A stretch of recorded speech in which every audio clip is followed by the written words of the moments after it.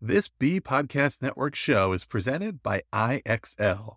IXL's all-inclusive online teaching and learning platform simplifies EdTech needs and accelerates achievement in 95 of the top 100 U.S. school districts.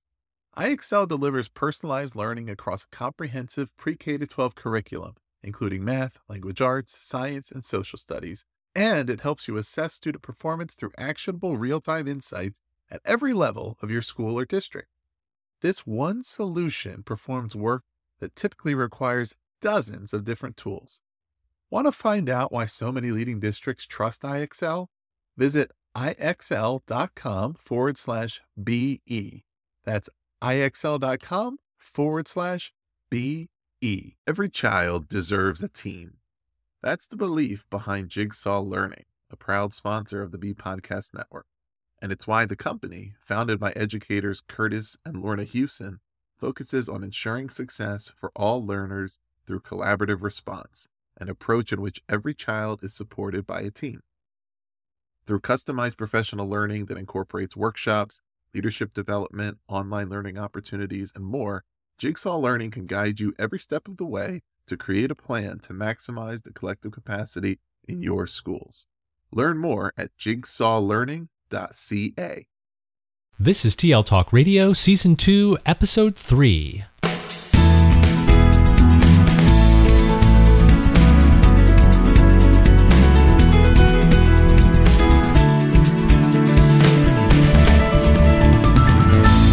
Welcome to TL Talk Radio, a regular podcast with Lynn Fuini-Hetton and Randy Ziegenfuss, where our goal is to engage you in learning, motivate you to share your work, and inspire you to lead for the change we need in schools for the digital age. I'm Randy Ziegenfuss. And I'm Lynn Fuini-Hetton. Good morning, Randy. Good morning, Lynn. Looks like today we're going to be talking about technology. Absolutely. So talking today about using technology versus integrating technology. And this podcast was actually inspired by a tweet that I recently saw from Dan McCabe. And you can view the graphic of the tweet in our show notes. But in the tweet, Dan included a graphic with key comparisons and contrasts between using technology and integrating technology. And the graphic was created originally by TeachBytes in 2013. So it's interesting that this is not new information. This is information that has been out there, and it's a work in progress for us and for our teachers. I also linked the original post in our show notes so you can see the context and some additional information about this actual graphic. And today we're going to review the ideas in the chart, reflect, and make some personal connections to our practice. Invite you to do that also and think about moving your organization or your classroom forward. So we're looking at it through our context where all of our students in K-12 have a district-provided personal device. So our K-1 students have access to iPad minis, and our second graders through seniors have MacBook Pros. So we're thinking about this, hoping our leaders and our teachers will also think about some of these ideas as they design instruction that utilizes technology. So let's go through the chart. The first idea in the chart related to technology integration is tech usage is planned and purposeful. Now that we have removed the barrier of access, teachers in our district can plan to use the technology resources anytime, anywhere. So technology will be most effective when it's used in conjunction with good instruction. And that's a really important piece to remember. The planning always has to start with good pedagogy, and then we can look for how the tools can be used to amplify the learning. For example, this semester I'm teaching at Moravian College. I'm teaching a class in inquiry. Technology is very much embedded in the work that we do and the work that the teachers are doing back in their practice. Recently, we've started talking about how social media, such as Twitter, can amplify their own and their students' inquiry process. So if you run an inquiry-based classroom where students are curious and asking questions around content, a social media tool such as Twitter can be an avenue to not only finding the answers to your inquiries, but for students and teachers to connect with experts in the various content areas. Yes, and thinking about now that you have that access, technology can become a routine part of the classroom environment. So we see this in our schools in many cases. When we walk through our buildings and our classrooms, we see technology being used about 50% of the time. We see more and more teachers accessing our Falcon Docs, which are Salisbury's branded Google Docs, to transform the writing process. This is just an example of how the technology has become an integrated routine. Students start a new project or a writing piece. Google Docs is now part of our routine in our secondary buildings. They create a doc, they share the doc, they get some ideas down for a brainstorm and a draft, they get feedback, they improve their work.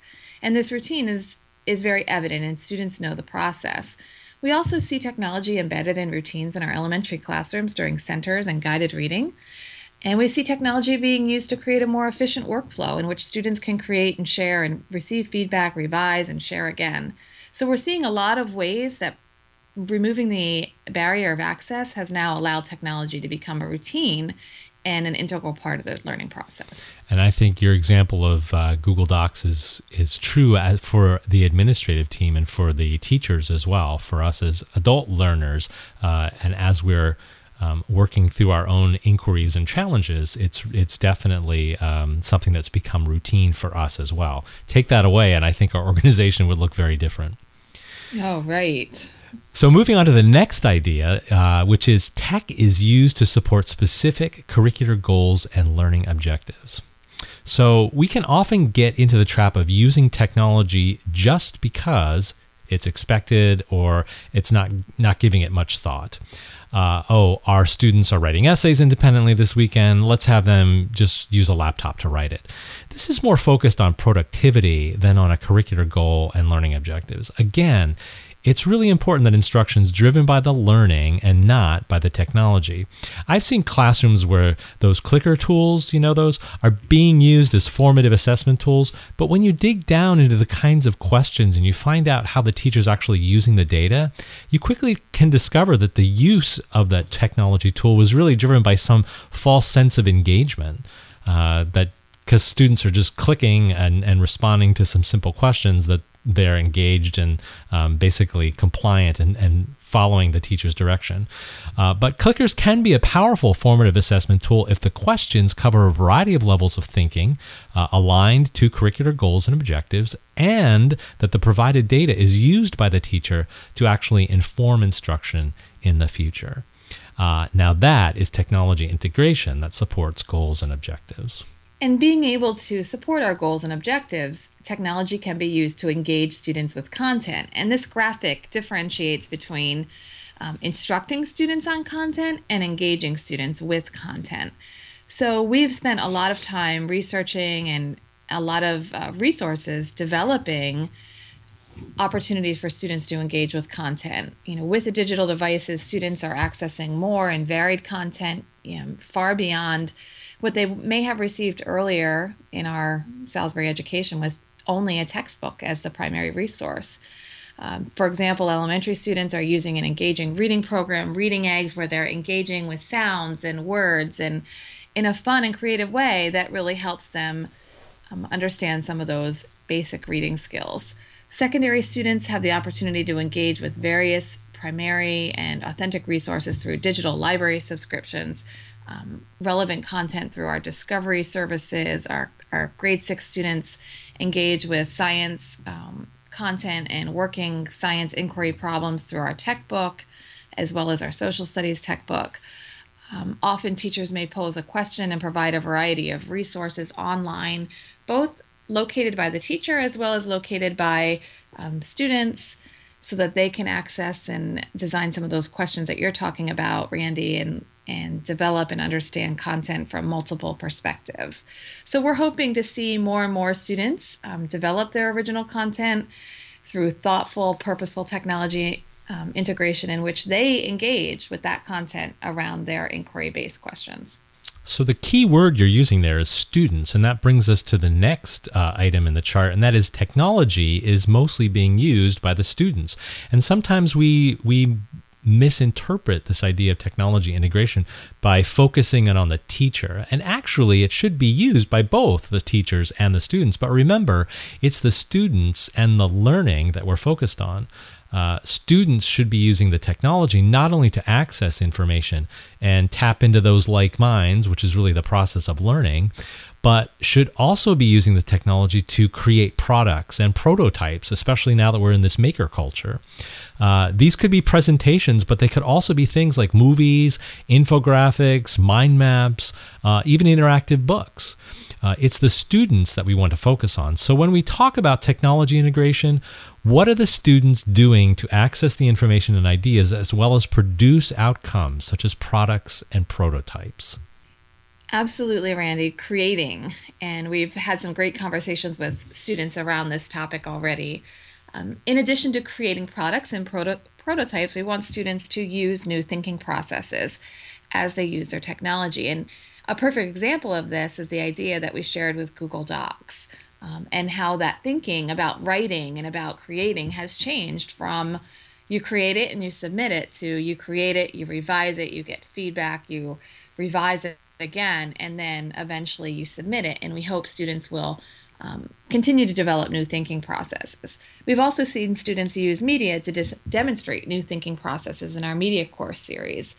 As students create original work and seek input for revisions from an authentic audience, we see them using new and different processes.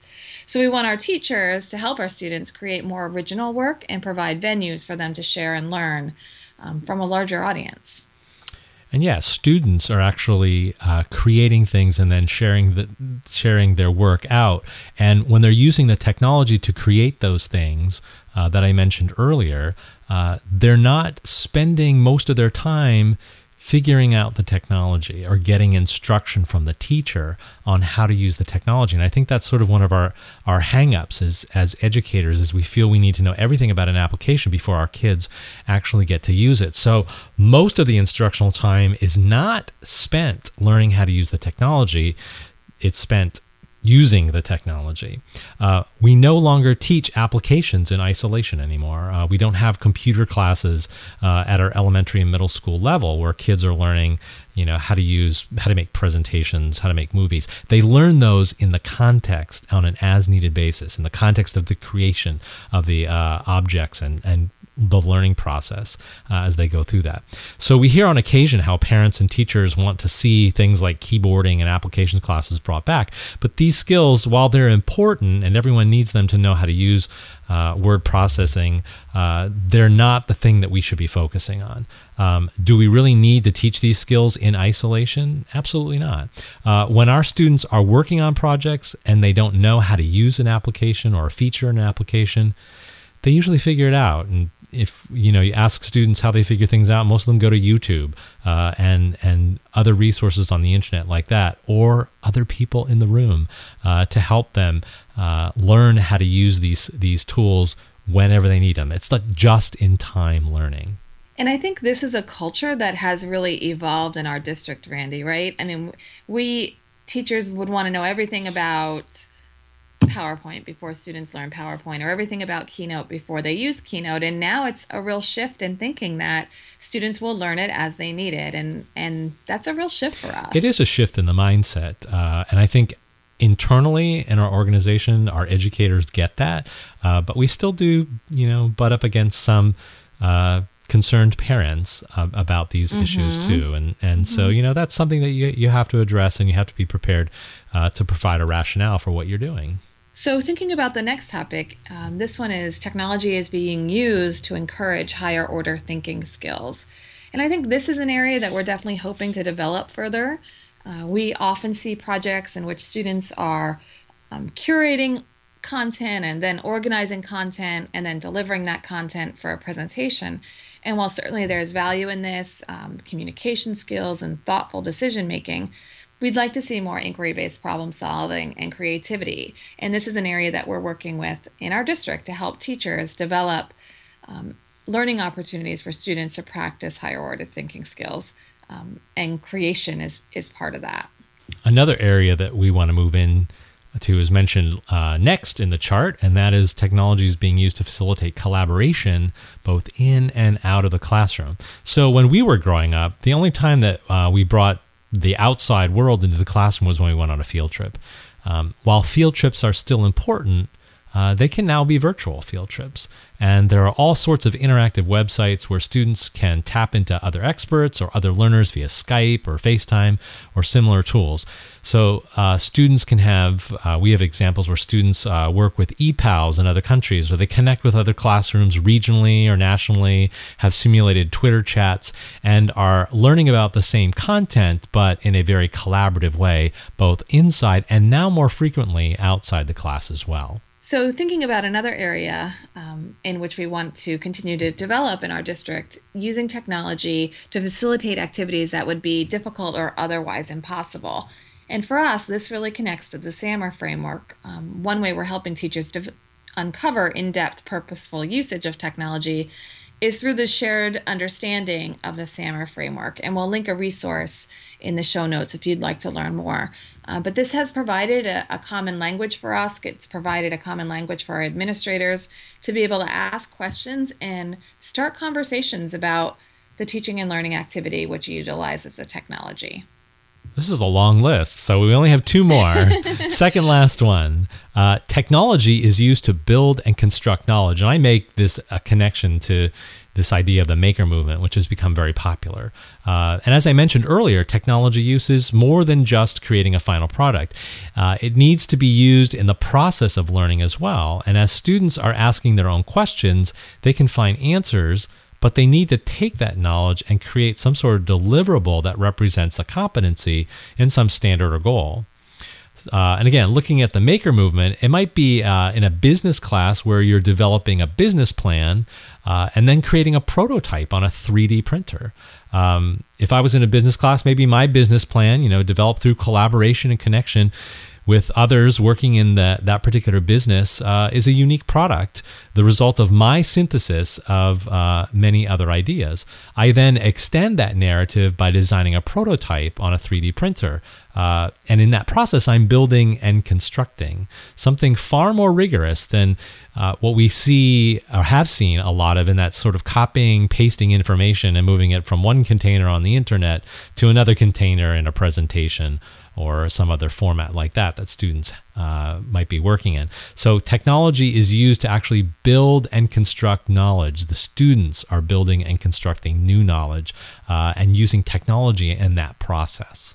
So last one, technology is essential to the learning activity, and this one certainly complements the idea of technology being used to do something which is difficult or otherwise impossible. And we connect back to the SAMR framework. How can we provide opportunities for students to learn together with each other and from the outside world in which that technology is essential? And connecting back to SAMR and learning more about that would help you start to have that conversation. All right, so that's us working through that whole chart, which you can actually see in the show notes, and it's an awesome chart which allows you to wrap your head around this whole idea of, are you actually integrating technology or are you just using it? Sort of that surface level versus the deep level. So in each episode, we leave you with a question or two to think about with the idea of provoking some conversation. So this week's question is, how are you integrating technology in your classroom? Are you integrating it or are you using it, as been defined by this particular graphic? So visit our blog, tltalkradio.org, and leave a comment. You can also explore additional resources that we've mentioned throughout the podcast in the show notes, and you can follow us on iTunes and leave a review. That's it for this week. Thanks, Lynn, and have a great week. Have a great week, everyone.